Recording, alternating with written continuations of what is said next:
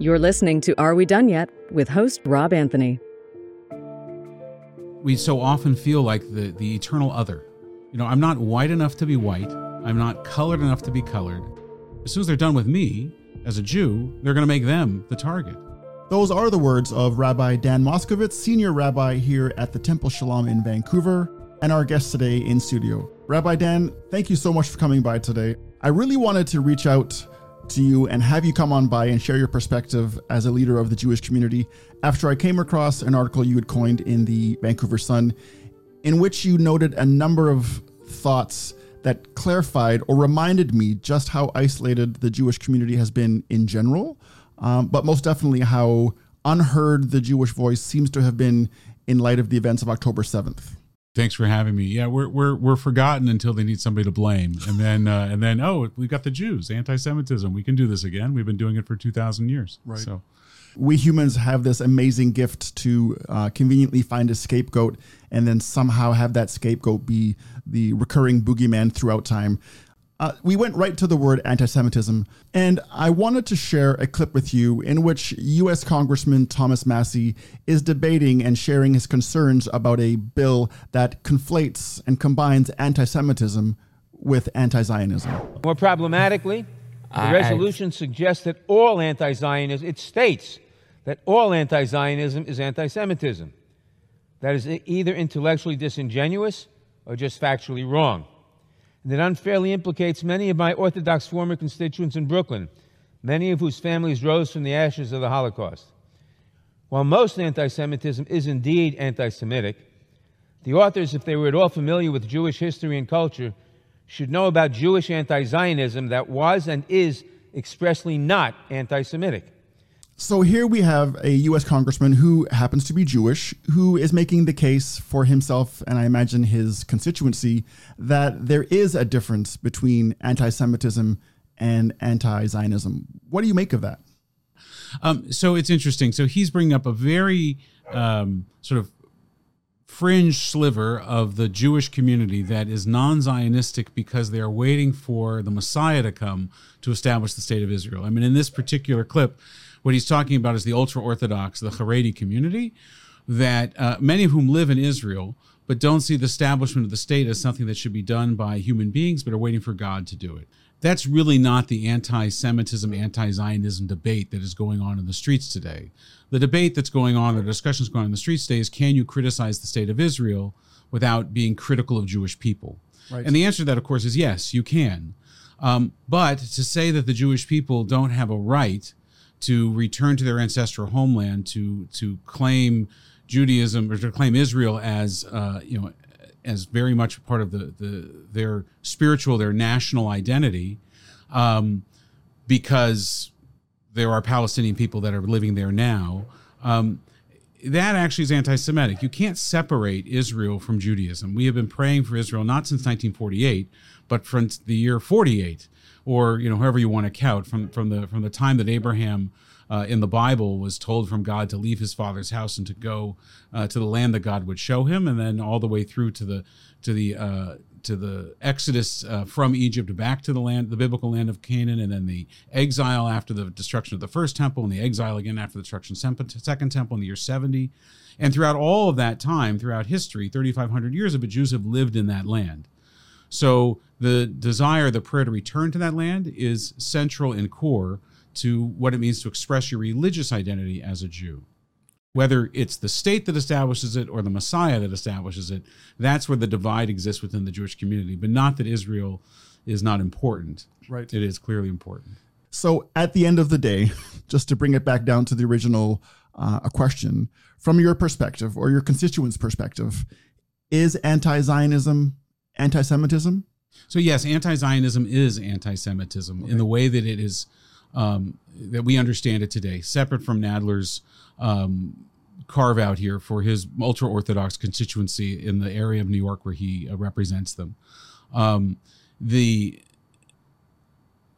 think the thing that we need to remember is that Israel is the expression of the Jewish people's hopes and dreams for thousands of years. That doesn't mean that you can't criticize the Israeli government, but criticizing the Israeli government, like let's say criticizing the Canadian government, doesn't make you anti-Canadian. It actually might make you a patriot. And the same would be true in the United States as it is in Israel. To criticize, as millions of Israelis have been doing for the better part of a year, up until October 6th, before the attack by Hamas, they've been criticizing the Israeli government. That's not anti-Zionism. That's anti the Israeli government of the time. That's democracy. So I think you bring up a really important distinction, and I've always tried to make that distinction, for example, when talking about Americans, right? We all rail against Americans, or a lot of us do, definitely globally, but I've always held that there is a distinct difference between the American people and U.S. policy. And I'm trying to attach that same line of thinking to the current situation in Israel. I distinguish between the Jewish people and the Israeli government and the IDF. It's becoming more and more difficult, but for me, they aren't one and the same. However, in the context of arguments and propaganda, they are being conflated as being one and the same. Why do you think, if you agree that that is the case, why do you think that neither side is taking the time to make that distinction? Well, I think that first of all, you're in the midst of a war. So even as they're saying in Israel today, with all the criticism that most Israelis have of and questions about how did this happen? How did our leadership, political, military, intelligence leadership fail us in such a way? That's for another time. We have a war to fight, and there's an existential threat, and there's a monster at your door, and you've got to deal with it. So to some extent, that needs to be put to the side for now. For how long it can be put to the side? It's not that there weren't criticisms of the United States during the Vietnam War, exactly, right? So we may be, and I think that this is a much shorter timeline. We may be getting to that point where the war will continue to go, and the criticism of how that war is being prosecuted will unfold at the same time. But that's sort of the nature of any armed conflict. I mean, you're right. We are in the middle of an armed conflict and a war. Yeah. And much like it is in the Vietnam War and most conflicts, there comes a point where public opinion starts to drive the policy versus the original sin that we're battling against or defending against. And I think we're at a point now where 2 months in, we are so far removed, at least in the context of this short timeline, so far removed from the events of October the 7th that the narrative now is the duration, right? And how much longer can this go on? And of course, those calling for a ceasefire were immediately not impressed with the idea of a pause. But what did that mean to you, to see a cessation of the hostilities for a brief period? I think that pause is an interesting term, right? Pause means that then we're going to take our finger off the button and play again. And that's the concern about a pause. Because if you don't change the facts on the ground, if you don't change the fact that Israel has, within, kilometers of its border, an enemy that has sworn to wipe them off the face of the earth and now has demonstrated exactly how they intend to do that and has said this was just once of many, many times that we intend to do this, then pause becomes play again. So what we really need is stop, not pause. And how do you stop that? How do you change the tape as it's going to play out? There's probably a number of elements. In my view, the key element to that is Hamas. That if you remove those that are sworn to destroy you and have now demonstrated exactly in what brutal way that they're going to do that, then you can, if you can stop that, perhaps have a different narrative that goes forward, a different story. I would hope so. Does the Israeli government probably need to change with that? Yes, I would say certainly. And I said that on October 6th also, and on October 7th. For the reasons that I mentioned earlier, we don't talk about that right now. You're in the middle of a war. But the Israelis are starting to talk about that, and they have wanted to change it, but it's a democracy. And so there are ways to change that. I don't think that this government survives the next vote. There's no votes in Gaza. So, that's something to really be factored in here. How do you change the dynamic so that Hamas is not holding both Israel hostage and the Palestinian people hostage and holding peace hostage? Exactly. Pivoting back for a moment to the article that drew me to you, you made a number of statements within that article that, again, really hit home with me. And I wanted to just share a couple of them with you and obviously the audience because they matter.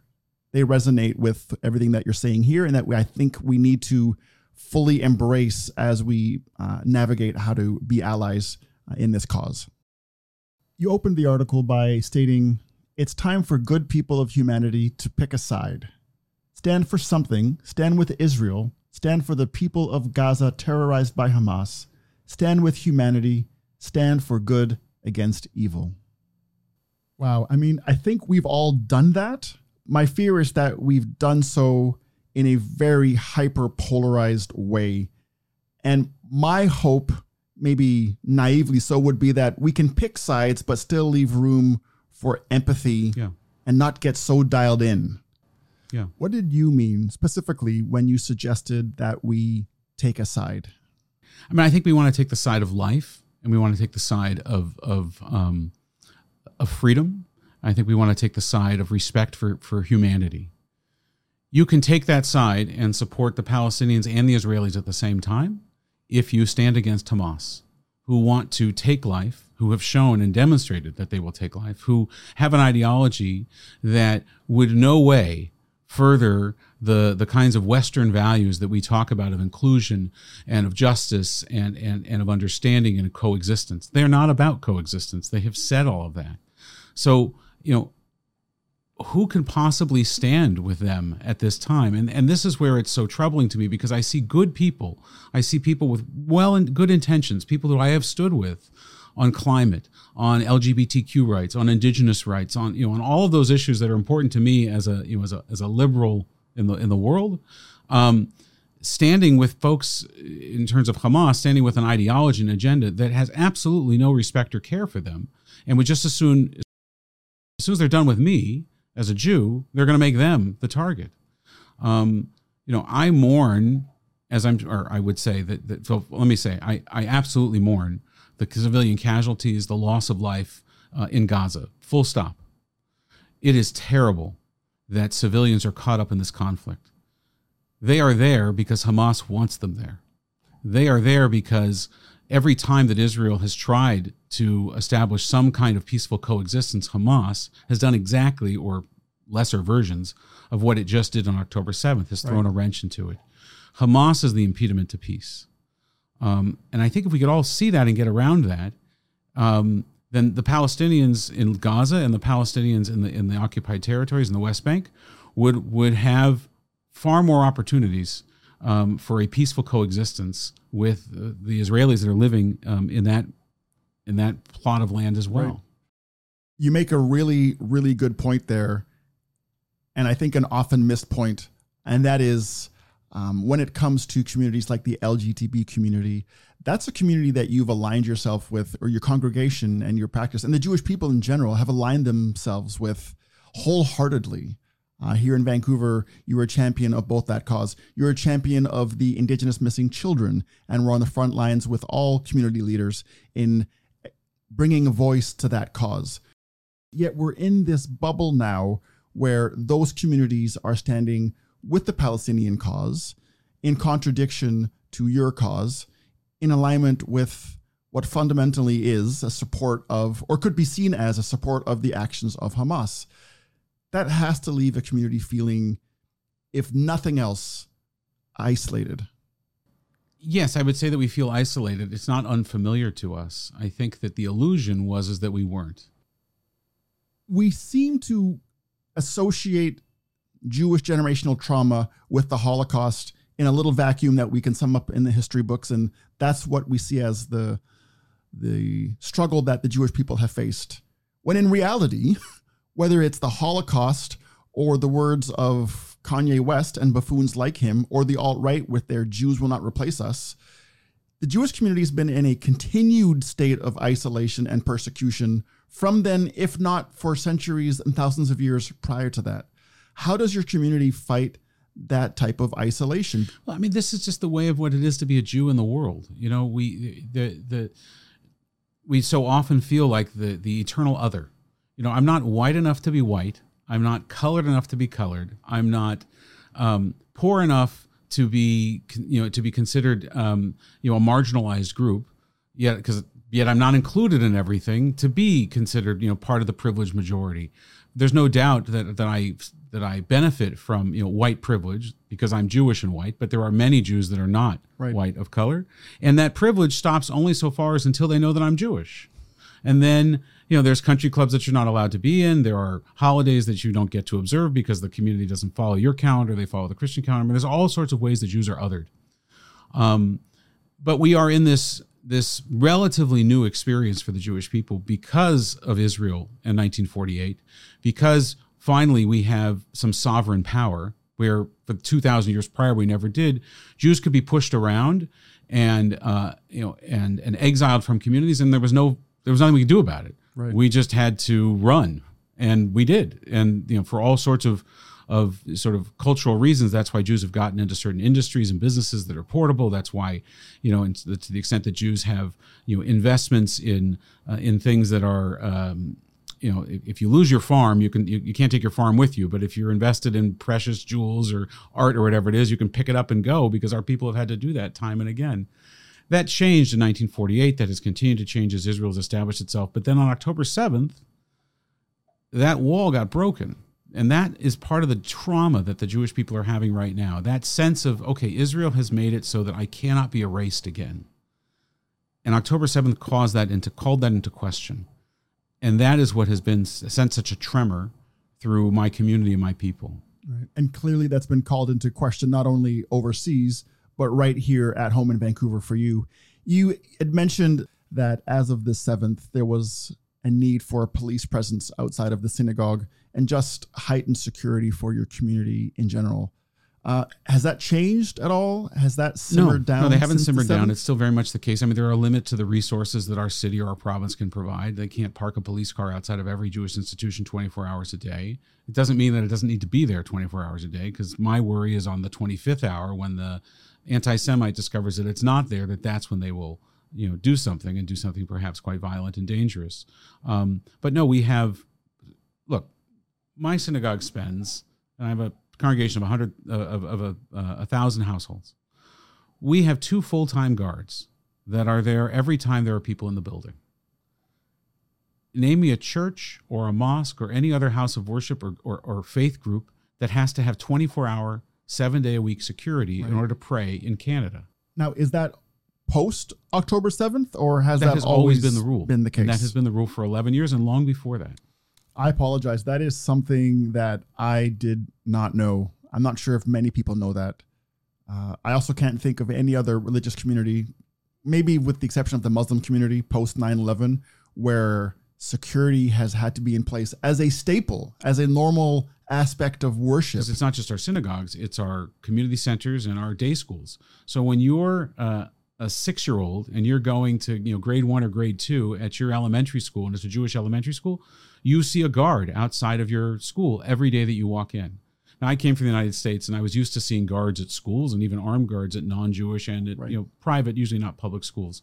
But you don't see that in Canada. My kids went to public school here. They're no guards. If anything, I was a little worried that the doors weren't even locked coming from the United States and with all of its school violence and stuff like that. But here, Jewish institutions are guarded and surveilled, and we have security committees, and we talk about this stuff all the time. And of course, there's the economic impact of that, but there's the emotional as well. And I've had people say to me, I'm not going to send my kid to your program or your school unless there is heightened security now after October 7th. 2 guards is not enough. Is the VPD police car going to be there? Are we going to have more guards, stationed around the perimeter? I mean, this is just one of those small details that we know very little about that does explain and underscore just how united the Jewish community is and has to be in face of all of these threats, these real existential threats. But there's an internal threat, if you want to perceive it as such, within your own community. And there is this group that is illustratively referred to as Jew-hating Jews, which is a term I just loathe. But how does your community reconcile that even within their community, there are people that stand very aggressively against the conflict, to the point where they are participating in rallies in which chants like "From the River to the Sea" and "Israel is a terrorist state" are being levied against your community? Well, I mean, so there's an old joke, 2 Jews, 3 opinions. So we're used to diversity of opinion and belief. I mean, within my own congregation, even though it's of one particular stream, it's a Reformed congregation, which is on the liberal side of things, just sort of left of center, if you would. But I have a spectrum of practice, and I certainly have a spectrum of belief about Israel or about about theology or what Judaism requires of us and how we live as a Jew in the world. So I'm used to difference of opinion, and there's a great Jewish tradition of debate and argument to try to find we would say the emes, the truth. Right. That's the purpose of the debate. It's not to win an argument, but it's to get to the core of what the truth of this thing is. And so that's the Jewish way. So whenever I'm working with others within the Jewish community and we're trying to work out, sort of what is our communal position on this, it's rare that we will actually come to one cohesive thing, but hopefully there's a respect for a difference of opinion. Where it becomes problematic is for, any group to say they speak on behalf of the entire Jewish people. I don't say that as a rabbi that could speak on behalf of thousands of Jewish people to the extent that they're members of my congregation or as a leader in this community. So when somebody comes out and says, I'm a representative of this, and I'll say it, fringe Jewish group that has aligned itself with the Palestinians and the Palestinian cause, and therefore I speak for all Jews because I'm Jewish, that's disingenuous, and that is tokenizing Judaism. That's to say, well, I've got one Jew, and so therefore they speak for the whole Jewish community. I don't say that, and I could speak for thousands of Jews. Right.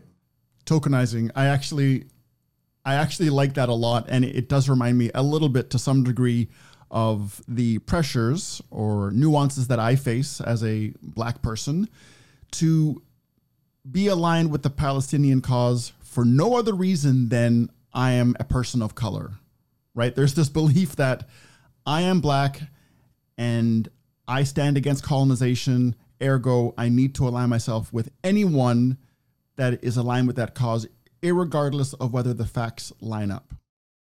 And so I'll go to the protest, and I have gone to the Free Palestine protests, but I'll see people that are clearly not of the community, which is fantastic. Being an ally is amazing. But because of their association, purely because they think they need to be there or their social pressure to participate, it's the thing to do, they are saying things, whether it's from the river to the sea or Intifada or Israel is a terrorist state, that they know very little about. And they're doing so en masse without really appreciating the impact that has not only on the movement, whether it's a detriment, but to the Jewish community as well. I think on one level, there's this sympathy Olympics that goes on.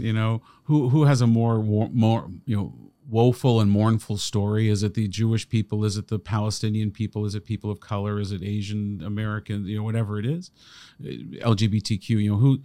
Whose story is going to get the pull on your heartstrings more? They're all mournful and terribly difficult stories. And the challenge is to have empathy in more than one place at a time.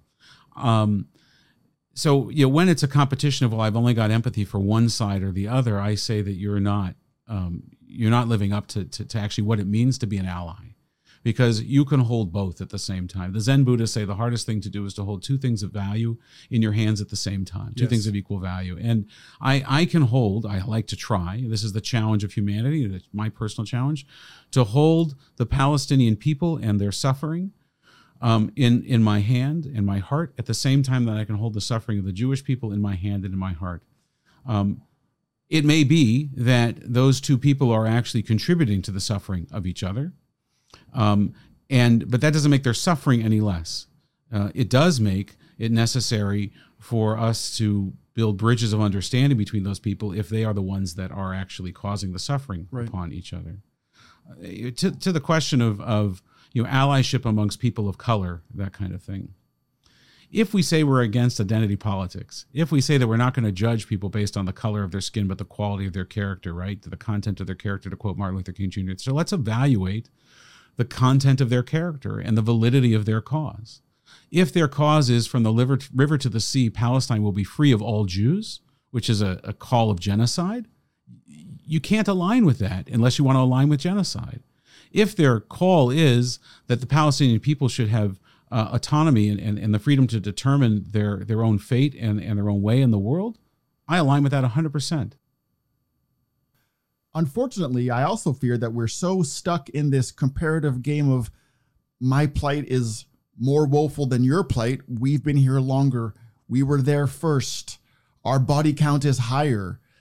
I fear that we're talking ourselves out of the ability to even see something like that when the debate isn't where's the middle ground, but we were here first.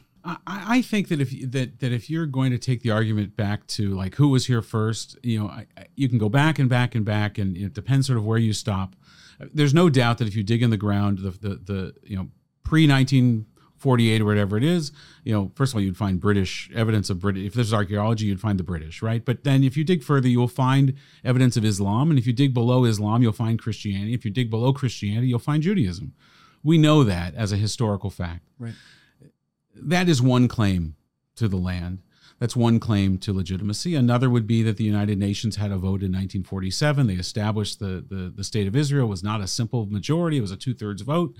So the world decided that this land could be partly owned by Jews, and it was divided, and then the Israelis or the Jewish community accepted it, and the Palestinians didn't, and a war ensued.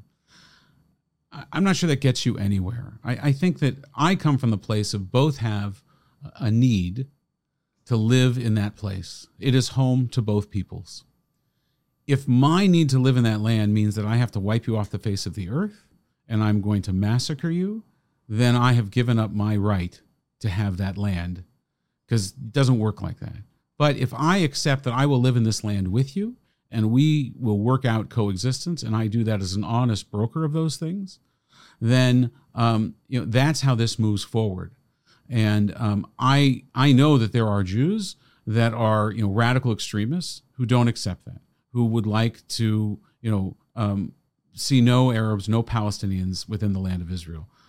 I don't support those folks. I am radically against those people, and I believe that the vast majority of the Jewish world, like you would distance yourself from any other extremist group, would try to distance themselves from that. It turns out that some of those folks are in government right now. Right. And if I'm not mistaken, there have been numerous protests over the past number of years, as recently as I think just prior to the 7th, in which the Israeli community came out in large numbers, very much opposed to the current government and the path that it was on, again, prior to October the 7th. So, yes, there was a rally planned for the evening October 7th because it was a Saturday evening, and these rallies took place in the streets of Tel Aviv and all around the country, with hundreds of thousands, and at points sometimes over 1 million if you added it all together. And Israel's a country of 16 million people. These rallies were taking place for the better part of a year. And what's interesting about them is they were talking about allyship. So you had some Orthodox Jews. You certainly had secular Jews. You had progressive religious Jews. You had Arab Israelis marching with these other groups who were citizens of Israel, who wanted to see the government change, who didn't like the direction that it was going in, who saw this as a judicial coup and all these kinds of things. And I've said before that that's how you change government policy, is you peacefully take to the streets and you protest against it. You can't do that in Gaza, because if you take to the streets and you protest against Hamas, you end up being murdered by Hamas. We've seen that. We just saw it on the news just a couple of weeks ago. So why would anybody defend they're not even hardly to call them a government. Why would anybody defend an authoritarian regime like that would just as soon kill the protesters against it? Right. That's who these folks that are aligning themselves with the Palestinian cause in this way at this moment, that's who they are aligning with. For me, that's the crux of it. Not that people are aligning with the Free Palestine movement. I do align with that. I have attended those protests. For me, it's the means and the ways in which some, I think perhaps too many, are choosing to align absent true knowledge of what they're aligning with. There is no question that the Jewish community is not at all happy with the protests or the nature of the protests taking place right now in the name of resistance or seeking justice and peace. I mean, a couple of things to that. No, we're not happy that people are out there screaming for our destruction and our eradication. We're not happy that people are out there, with all these terrible things that they're saying about, the Holocaust was just a start the ovens again. And I don't even want to repeat these terrible things. That strikes at a core trauma that I didn't even know I had inside of me. Right. Having, my grandparents came to North America in the mid 1800s. They got out long before the Holocaust. Uniquely, I didn't, as far as I know, didn't lose any extended family members in the Holocaust. But yet still, I grew up, with grandparents who cautioned me about not feeling so secure in the United States where I grew up, not wearing outwardly Jewish symbols, because what they saw happen, they said could happen again. And I would say to my grandparents, it's not going to happen again. We live in a different world and the whole thing. And now I'm seeing, well, my gosh, my grandparents, like so many things, were right. And I was naive. But the other thing I think that needs to be said is that you can have that protest here in Canada because we have freedom of speech in Canada. You can have that protest in the United States for the same reason. You can have that protest in Israel. I mean, there are different rules and there's a war going on, but there are still protests happening in Israel. You cannot have that protest in any of the Arab countries that surround Israel, and certainly not in Gaza or the Palestinian territories, the occupied territories. You can't. No. So why are you supporting people that wouldn't even defend your right to protest? And I agree. At face value, I agree 100%. But then I know that I'll go right to a social media post that will show, another U.S.-made bunker bomb blasting through what looks to be a civilian building. And I'll go right back to, why doesn't Israel just stop? Enough is enough. This is too damn ugly, and it's not proportional. It's an instant switch. I feel that I know better, but the humanitarian aspect of the way we're meant to think has us turning off the rational argument that there still is a country that needs to be defended from terrorists. It is brutal. War is awful, and we're seeing war now in 24/7 living color, even more than Vietnam, certainly more than World War II when they came back, I guess, as black and white newsreels that were very curated for the population that was watching them before their movies on, in the afternoon in the movie theaters and stuff like that. We're seeing it in its rawest forms. We saw that in Ukraine as well. War is awful. I think, if anything, seeing it should remind us of never to do it. But when you're fighting to defend your life and your right to live your life in the way that it is, and not to take somebody else's life, but to defend your own life, that's right. And so that's why I said in my article, pick a side. And good people of moral clarity need to be on the side of defending life. Look, say all that you want about the Israeli government, say all that you want about the methodology that they have chosen and I'm not a military strategist. Thank you. The methodology that they have chosen, I'm not a military strategist. But they are not targeting civilians. They are clearly targeting Hamas. They are hitting civilians in the process. That is by design, by Hamas, not by Israel. Israel, I know many of these soldiers because I know them and their parents. They do not want to kill civilians. It is not good for Israel. It's not good for their values. It's not good for their soul. And Hamas has placed them in a position where it's unavoidable if they want to defend themselves. Right. You mentioned something earlier that I want to pick back up on, and that was the challenge of how do we weigh and maintain empathy and balance for both the Palestinian cause and the Jewish cause. And circling back to protests, how can my colleagues and friends that are regular participants in the Free Palestine protests go to those events and manage that balance? Or should they just not go? Is there a better way for us to amplify the Free Palestine message? I believe that if Palestinians and Palestinian supporters were, I don't want to say honest isn't the right word, but if they truly looked at the situation that the Palestinians in Gaza that the Gazans find themselves in, they would no doubt see that Israel is partly to blame. But they would also see, and I think if they were honest with themselves, they would see that Hamas is clearly accountable and responsible for the conditions that the Palestinians find themselves in. That is not to say that Israel doesn't have a part of it, but Hamas has more of a share of it. And so if you wanted to look at this in a pragmatic way, how can I remove the majority of the suffering or the majority cause of the suffering of the Palestinian people? It would be to remove Hamas from that situation. So we could attend a rally together, not you and I, but whomever, and we could too. I would go. I would too, and we could rally and we could yell, eliminate Hamas, remove Hamas, down with Hamas, whatever we want to say. And we would all be on the same page with that, or we, in my imaginary world, we would. I try every time that I speak publicly, and I know that it is something that we do intentionally within our community, to never forget that there are people suffering through this conflict, innocent people suffering in Gaza because of this conflict, that in Israel's attempt to defend itself and its desire to return the hostages, to rescue the hostages, innocent people are getting caught up in this. At the same time, the people of Gaza have a responsibility for the government that they elected. And if they didn't elect it, then the government they find themselves saddled with. If there are 2 million people in Gaza, and there are only, some estimate, 30,000 Hamas fighters in Gaza, then where are the 170,000 or 1.7 million people, excuse me, if I'm even doing that math right, I'm not, the 1.97 million people. Okay, half of them are children, divide that in half, the 800,000, whatever it is, people. Why aren't they standing up against them? Because I'm right now giving them the benefit of the doubt that they're not doing it because they're scared. They're not doing it because they're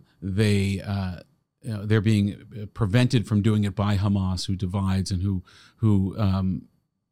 will create situations where it's not safe for them to go out to do those things.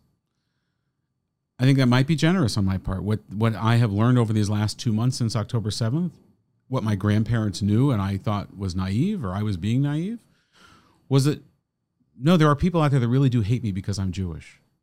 There are people out there that are willing to rape and murder and mutilate women, young women, and children because they are Jewish and or Israeli.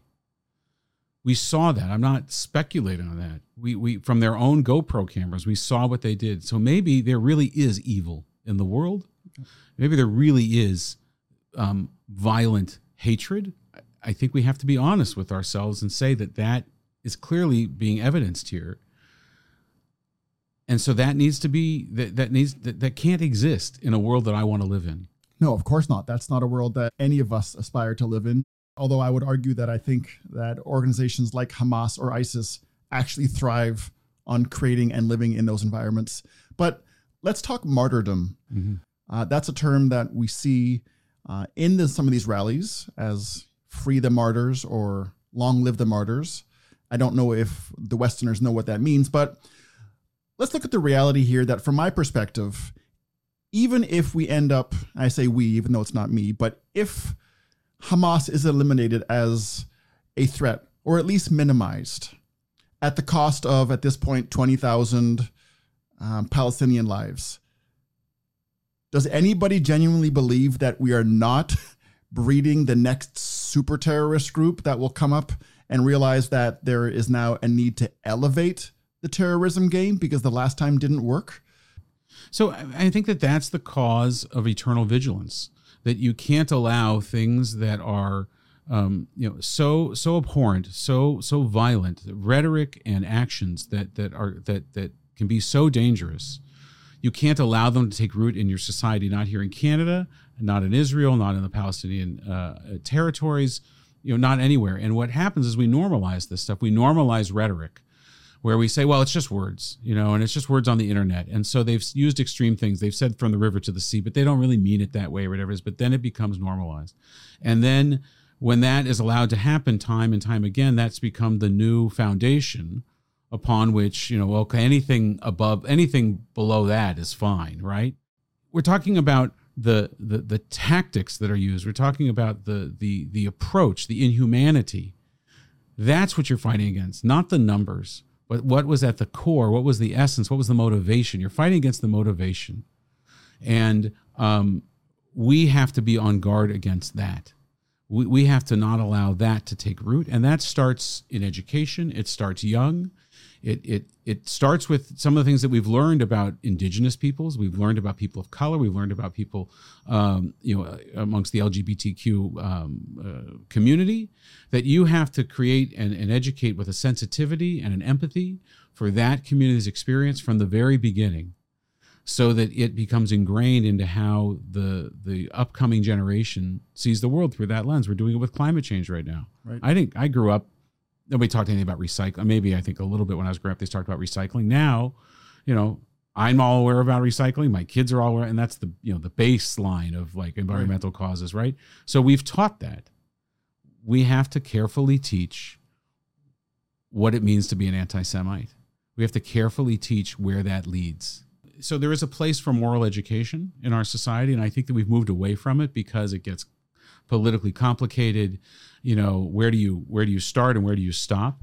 But I think that we could say that we need to teach about the value of human life, and sometimes we need to name those lives that are not held valuable in society. There is no doubt that Palestinian lives are not held valuable by some in society. But there is also no doubt, and decades of evidence, millennia of evidence, that Jewish lives are not held valuable in society either, and in fact are so often used as the scapegoat, as the place that you can go to place all of your hate, to place all of your blame. That's the history of anti-Semitism, and to deny that is to deny the history of the persecution of my people and those that have been persecuting my people. Yeah. And the Crusades, the Inquisition, and all of those things that have happened throughout time. Your community must be full of questions and trauma. We've talked about the need for police presence. What are the kinds of questions that they're asking you on a daily basis? What are the questions that they put to you that keep you up at night? Well, I worry about lots of things before October 6th, right? My questions would be like, why aren't they coming to synagogue, or, how are they observing Judaism, whatever it is. But no, the questions that I get now that absolutely keep me up at night are, Rabbi, I don't feel comfortable wearing my yarmulke in public. Is it okay for me not to? Jews have an amulet on the doorpost of their house called a mezuzah. It contains within it a prayer from the book of Numbers that says you should love God with all your heart, with all your soul, with all your might. And you should think of these words when you enter your door and when you leave your door, among other things. And I have congregants that are calling me, telling me they're taking theirs off, and they think that I should send a note to the congregation that they should do the same. Because it's a symbol, it's a known symbol of Jewish faith, and as such makes their home a target. Right, because they saw that in some communities, people that had mezuzahs on their doors have had vandalism, have swastikas spray painted on their homes, or windows broken, or just people. Look, during Halloween, there was a rumor going around that people were going around looking for mezuzahs on doors. I don't know if that's true or not, but it's true enough that it made it into sort of the rumor mill that it still created the fear, right, even if it didn't have the actual action that came with it. So I get questions about that. I get questions about, where does this end? Will Israel survive? Will the Jewish people survive? Will there ever be peace between these two people? Will I ever feel safe again? I get questions about, where did our allies go? Where did the people that we have stood with, why aren't they standing with us? And those are some painful questions, because the answer often that I give is they didn't really like us. They were aligned with us because it was convenient for them, but they didn't believe in it for themselves. Prove me wrong. I would love to be proven wrong, but that's how it's playing out. You needed us to stand with you and all of our Jewish, wealth or intellect or connections to move the LGBTQ agenda or the environmental agenda, or take your pick, to move it along. But when our community is under pressure and under threat of life and death, you walk away. Where were you then? Yeah. We're very fickle these days, aren't we, with how we approach allyship and how we expect it to be given to us and how we volunteer it back, or in many cases, to your point, don't volunteer it back. Right. I mean, I guess, there are sort of a couple of different sort of buzzwords at play here. One is intersectionality, that all of these things are related to each other. Freedom in Palestine is related to freedom for LGBTQ, is related to environmental justice. I mean, this is Greta Thunberg and her whole thing, right? that there can't be no environmental justice if there's not justice for the Palestinians. I think that those are separate issues. I think they have a lot of the same people involved with them, but there are not correlations between the two. But the other, so part of it is intersectionality, but the other part of it is also cancel culture. That, well, if you're going to stand with them on this, then I'm not going to stand with you on anything. And I think that one of the reasons why Jews have found themselves to be so isolated right now is that those that might be inclined to stand with us at this moment of, moral and physical, vulnerability, if not grave, mortal concern, is that they're worried about losing their friends in these other circles. And so they can't leave their environmental justice circle. They can't leave their LGBTQ circle or whatever it is to go stand with their Jewish friends at this moment when the Jewish community needs them, because then they'll be canceled and kicked out of that other tribe. Right. We have to stop doing that in our society, and we have to and it's hard, but nobody said this was supposed to be easy. We have to evaluate each moment and each cause for what it is in that moment and that cause. And if that means that we have to stand against some of our folks so that we can stand with other folks that need us, then we should do that. Now, maybe that's what the pro-Palestinian, non-Muslim community is doing. And they've decided that Israel is the bad guy here, and the Palestinians are the ones that are most vulnerable and the underdog, and so no matter what is done in their defense, I'm going to stand with them. Or no matter what Hamas does in their name, it doesn't matter because Israel's bad and Jews are bad. I think that's a really big part of the challenge that a lot of people have when they navigate how to be an ally to both, or whether they should be an ally to both at all. And that is this belief, and I think it's a solid and true belief, that Israel is a more dominant state. Right? It literally is the neighbor with the bigger stick, with the better and bigger economy, with the mightier military. It is essentially the Goliath versus the David that is Palestinian or Palestine. Add to that the fact that this Goliath has several other Goliaths in their corner via the UK, the United States. It makes it very difficult to not see the Palestinian people as the underdogs. I do believe they are the underdogs in every sense of the way. Doesn't matter to me whether it's self-induced, and I don't believe it entirely is, but they are the underdog. And that just instills in everybody globally this belief that we're going to stand by the little guy. I was chatting with a Jewish friend of mine in the States the other day, and he was speaking on behalf of his family back home. And he said to me, I just wish that the US and the UK would stay away. He may have added some fuck yous in there, but from his perspective, it wasn't helping the cause to fight the fact, or his stance, that Israel is not a colonizing settler culture. For him, it was bad optics that these other settler cultures were jumping to their aid. He wanted them out. He wanted them to stay away. The United States has been an incredible, look, friendships are complicated, right? I say to my wedding couples, relationships would be so much easier if they didn't involve other people.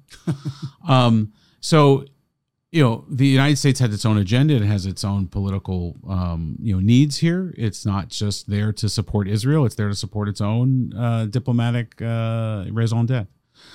That said, there is no doubt that that Israel has benefited tremendously and might not even still be in existence were it not for the robust backing of the American government and their military complex now and largely in previous conflicts as well.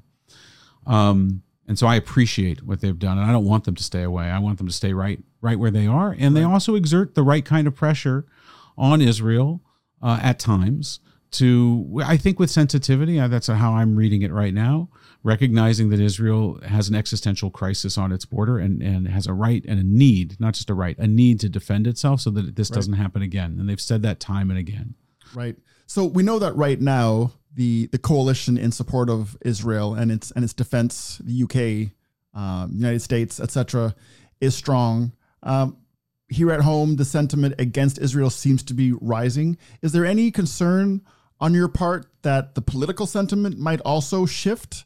I'm reminded of course, of the speech that Justin Trudeau gave, in which we went from not saying too much to essentially calling for an end to the current conflict. I have been clear that the price of justice cannot be the continued suffering of all Palestinian civilians. Even wars have rules.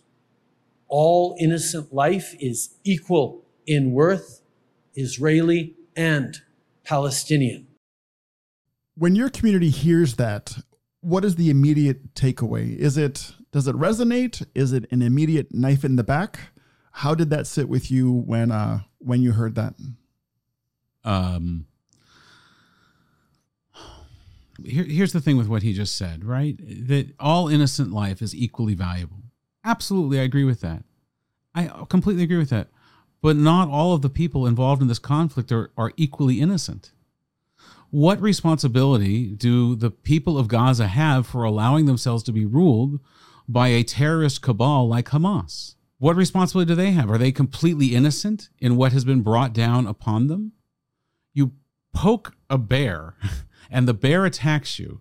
Do you blame the bear, or do you have some responsibility for poking? Let's remember, and this is what the article was about, on October 7th, they attacked innocent people in their homes, children and women and old men.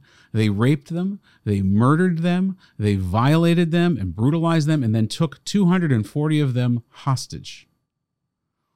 They knew what was going to happen.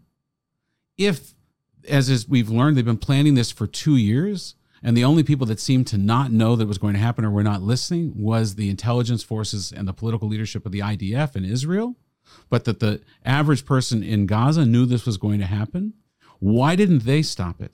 If they didn't want it to happen, why didn't they make a phone call? Why didn't they have a rally? Why didn't they scream to the world, we don't want to be associated with this? I mean, look, you're not wrong in the sense that, yes, here in the West, that is definitely our approach to managing protest and rebelling against things that we see as being not in alignment with what we want. Right. But that's because we live in a fairly safe society where we can do that relatively safely. I'm not sure if the same can be said for the conditions on the ground for a Palestinian. If we accept, right, if we accept that Hamas is a terrorist organization that, as you've said, is also terrorizing and brutalizing its own people, is it safe for a Palestinian as a single person or as a group to rise up and say, we want Hamas out? But that doesn't make you innocent in it. You know, at the very least, silence is complicity, right?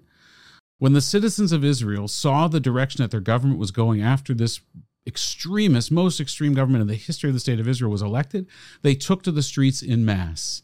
And they said, we don't want to be associated with this. This is not us. Now, were they able to successfully change that government before October 7th? No. But they did actually slow the progression of what was going to be the radicalization of this government. That is taking responsibility. That makes you, that is not silence in the face of that. That's not complicity. That's standing up against, right? That's good people doing the right thing. Where are the good people in Gaza doing the right thing? I don't think that's a realistic expectation. To be honest, I don't think it's a fair comparison to what we in the West here would do, because we're living in seriously and vastly different circumstances when it comes to freedom. To your point earlier, right? You mentioned this earlier. The conditions on the ground there mean that they don't have the right to protest. It's not a safe place to protest. So I don't know to what degree I can expect them to band together to speak against the organization that we also say is terrorizing and brutalizing them. So That's say that, because we're not even hearing that, right? That is not leaking out. Occasionally, there have been like these interviews where somebody says something. You talk about, these minders that say you can't speak out of turn. Somebody says something, and they shuffle that person off, and you may never see them again, right? But this has been going on for 2 months. If that was the feeling amongst those in Gaza, that they don't want to be associated with these atrocities that Hamas has done either, they would say that. So to what the Prime Minister just said there, not all actions are without consequence. And inaction has consequence also. Yeah. Some of my friends who have family not only in Gaza, but in the West Bank and in Lebanon would argue that it's just not safe to speak against Hamas or Hezbollah, period. Back here at home, where it is safe for us all to protest and share our various viewpoints publicly in public gatherings, unbeknownst to me, because apparently I'm not as in touch as I thought I was, the Jewish community has also been having weekly rallies, I believe, on a Saturdays or Sundays. Has it been what you thought it would be, growing in numbers? Yeah, look, we are 35,000 Jews in Vancouver. Maybe 16,000 of those live within Metro Vancouver and could reasonably get to the art gallery on 2:00 on a Sunday. We've had 1,000 people. We've had at the most 1,500 people at one of our bigger ones right afterwards. Generally, it's around 500 or so, which is still pretty good representation when you think about a percentage of 16,000 people maybe that you could draw from. We're never going to win the numbers game. There's 17 million Jews in the entire world. There's something like 1.7 billion Muslims. So it's not about that. What is challenging for us and also creates some hope is when members of the non-Jewish community show up in support of this cause, in support of peaceful coexistence. These rallies are to bring the hostages home. These rallies are to end anti-Semitism, anti-Semitic hate in Vancouver. These rallies are for Israel's right to exist. Not Israel's right to conquer another land, not the destruction or eradication of the Palestinian people, the destruction and eradication of Hamas, yes. But these are rallies that are for peaceful purposes. I wish that more people would come out in support of that. I think some of it is maybe they don't know about it, so maybe they will from this.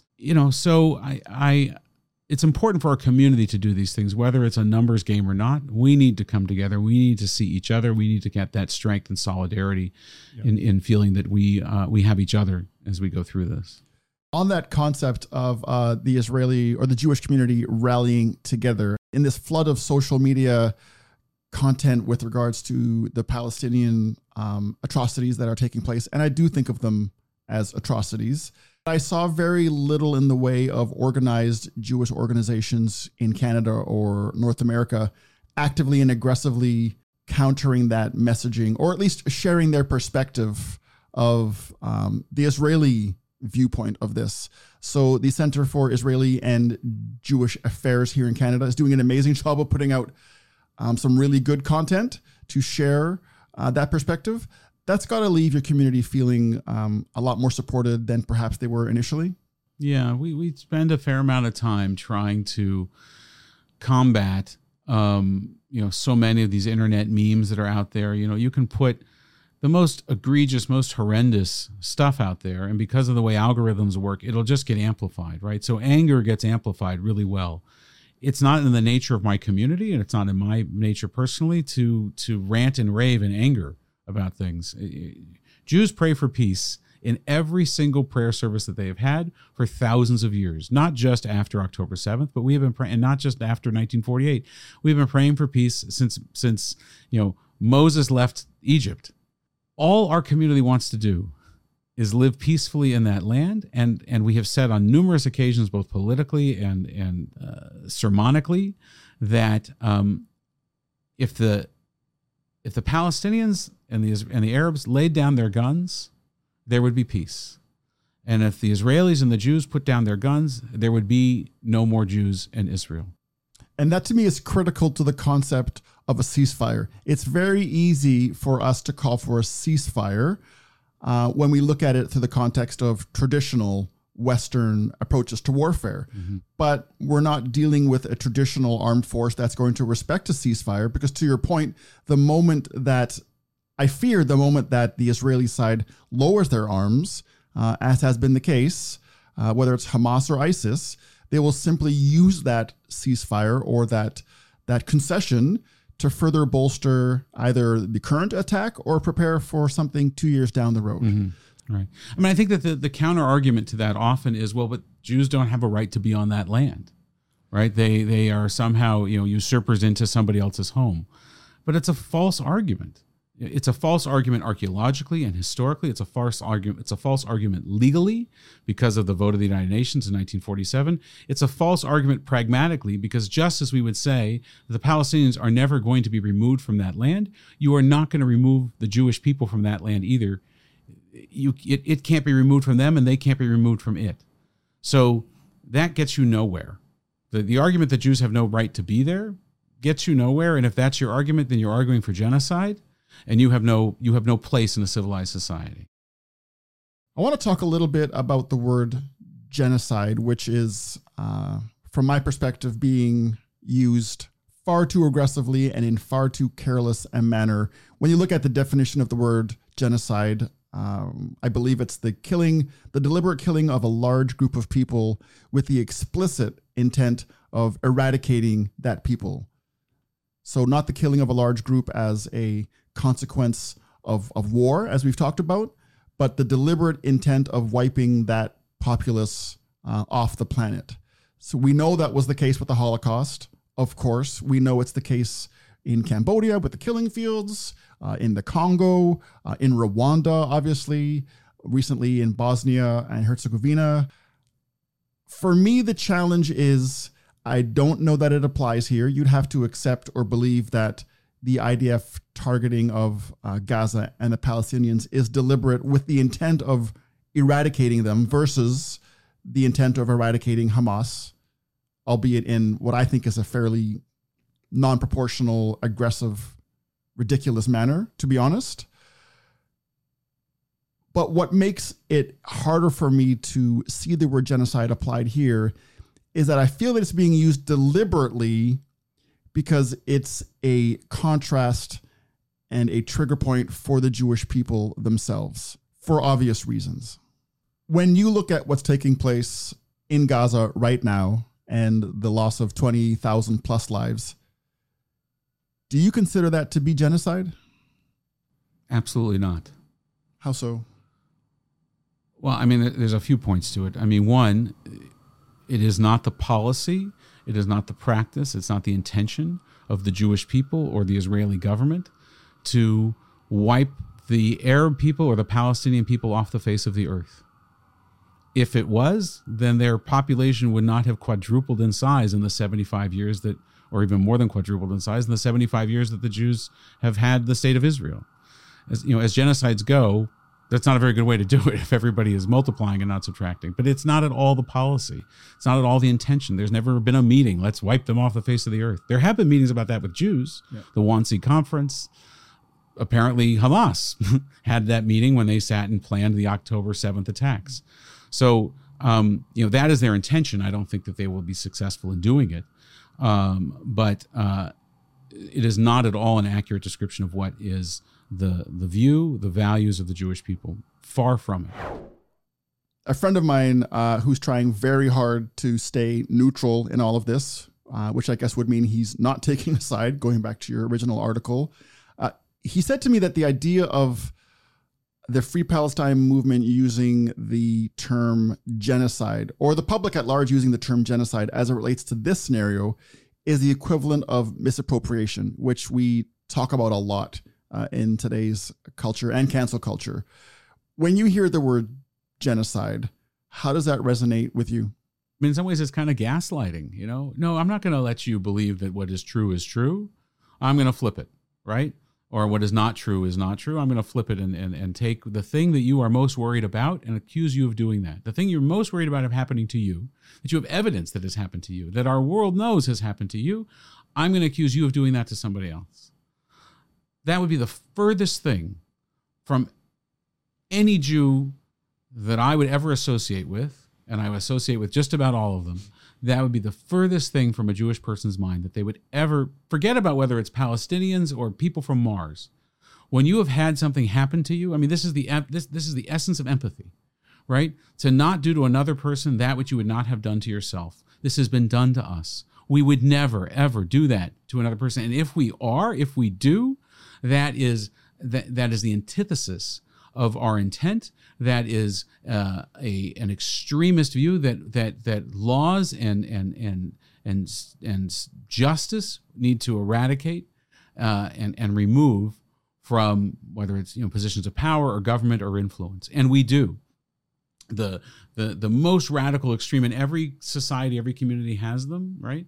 The most radical and extremist groups in Israel, when they do those things, when they commit atrocities, when they attack Arab communities, I wish that it was more so that they were held accountable for it than they are by this current government. There is bias there is no doubt, but even still, the rule of law prevails. Are you referring to the issue of settlers and settlements? The hilltop youth, that class? I reject them. I reject their tactics.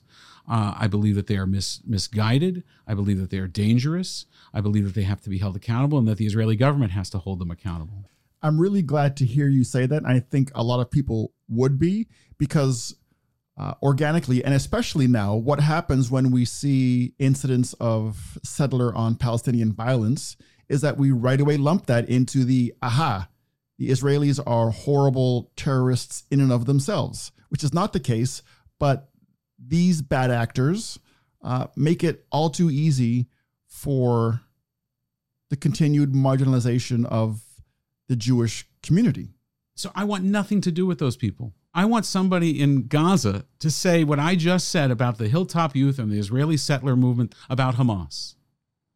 Now, maybe I could say it because I'm sitting here in Vancouver, but then where is the Vancouver, pro-Palestine community standing up and saying what I just said about, Jewish radical settlers, extremist settlers? Where are they saying it about Hamas? Because they're certainly not saying it at their rallies.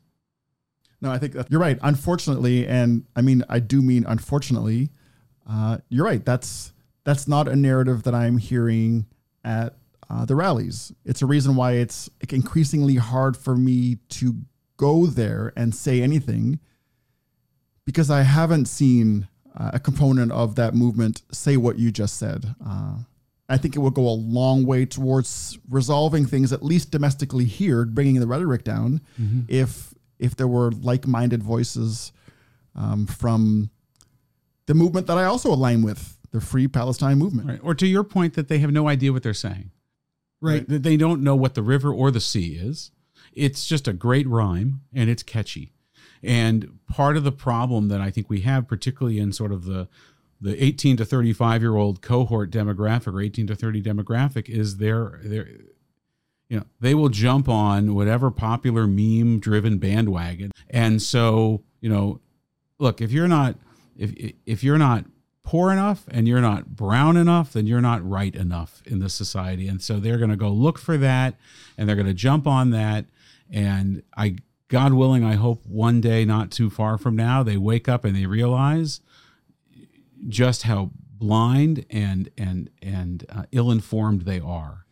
It's very hard to participate in a process where things are being said that actually do a disservice to the cause that you're trying to support. Maybe that's altruistic, but being mindful means being mindful of what we say and to whom we say it, regardless of whether we intend good or bad. How can my colleagues, or how can all of us participate in Free Palestine rallies in a way that doesn't further damage our Jewish friends or just the Jewish community in general, or the peace process in general? Look, I don't think we solve this in rallies. We're out there in large part to support each other. I'm sure the Palestinian group is out there also to support each other. And probably out there to change government policy, and maybe we're out there to maintain Canadian government policy in terms of a support for Israel and two-state solution.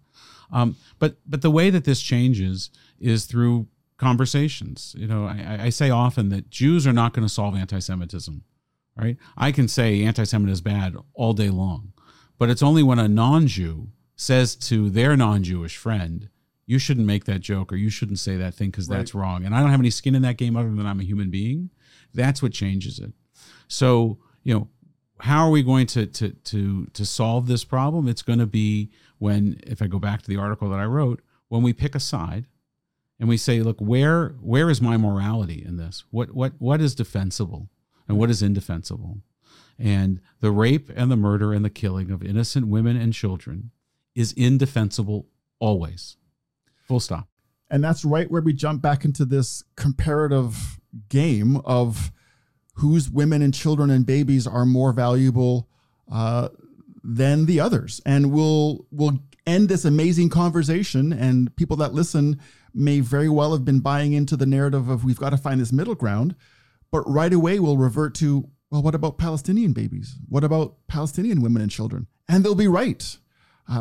We seem to leverage women and children a lot when it comes to trying to make the other side seem like the demons, but this comparative game of who's got the higher body count and whose atrocities are worse than the others, or whose atrocities justify the other ones, it's just futile, but it is a narrative war that I feel that the Israeli government is losing. This is complicated, but it's not complicated also, right? So, to your point, yes, so are Palestinian babies. Who is endangering Palestinian babies? Who has put them in harm's way? Is it Israel, or was it Hamas when they came over and murdered Israeli babies? Right. Is it Hamas when they didn't build bunkers and shelters and bomb shelters for their own civilians and put their fighters underground and put their civilians above ground? That's not how it's supposed to work. So who has endangered those babies? You're absolutely right. It is absolutely terrible when babies are killed. They're innocent. They have no power or control or agency in what is happening around them. Children, we can just say children, not even just babies. And so we should hold accountable those people that have put them in danger and in harm's way. Rabbi Dan, thank you so much, honestly, for coming by today. It's much appreciated. We've had a frank and needed conversation about the impacts to the Jewish community and what it means short-term and long-term. My only hope is that we can find a way to balance the empathy for both. I think you've given us some insight and tools to make that possible. So again, thank you so much. Thank you. Thanks for having me. This episode of Are We Done Yet is brought to you by Rob Anthony Productions and is part of the Oh Hey TV network. Guest and audience statements have not been fact-checked or verified and do not necessarily reflect the thoughts and opinions of the show or the network. To learn more about Oh Hey TV and how to be a guest on one of our shows, visit ohey.tv.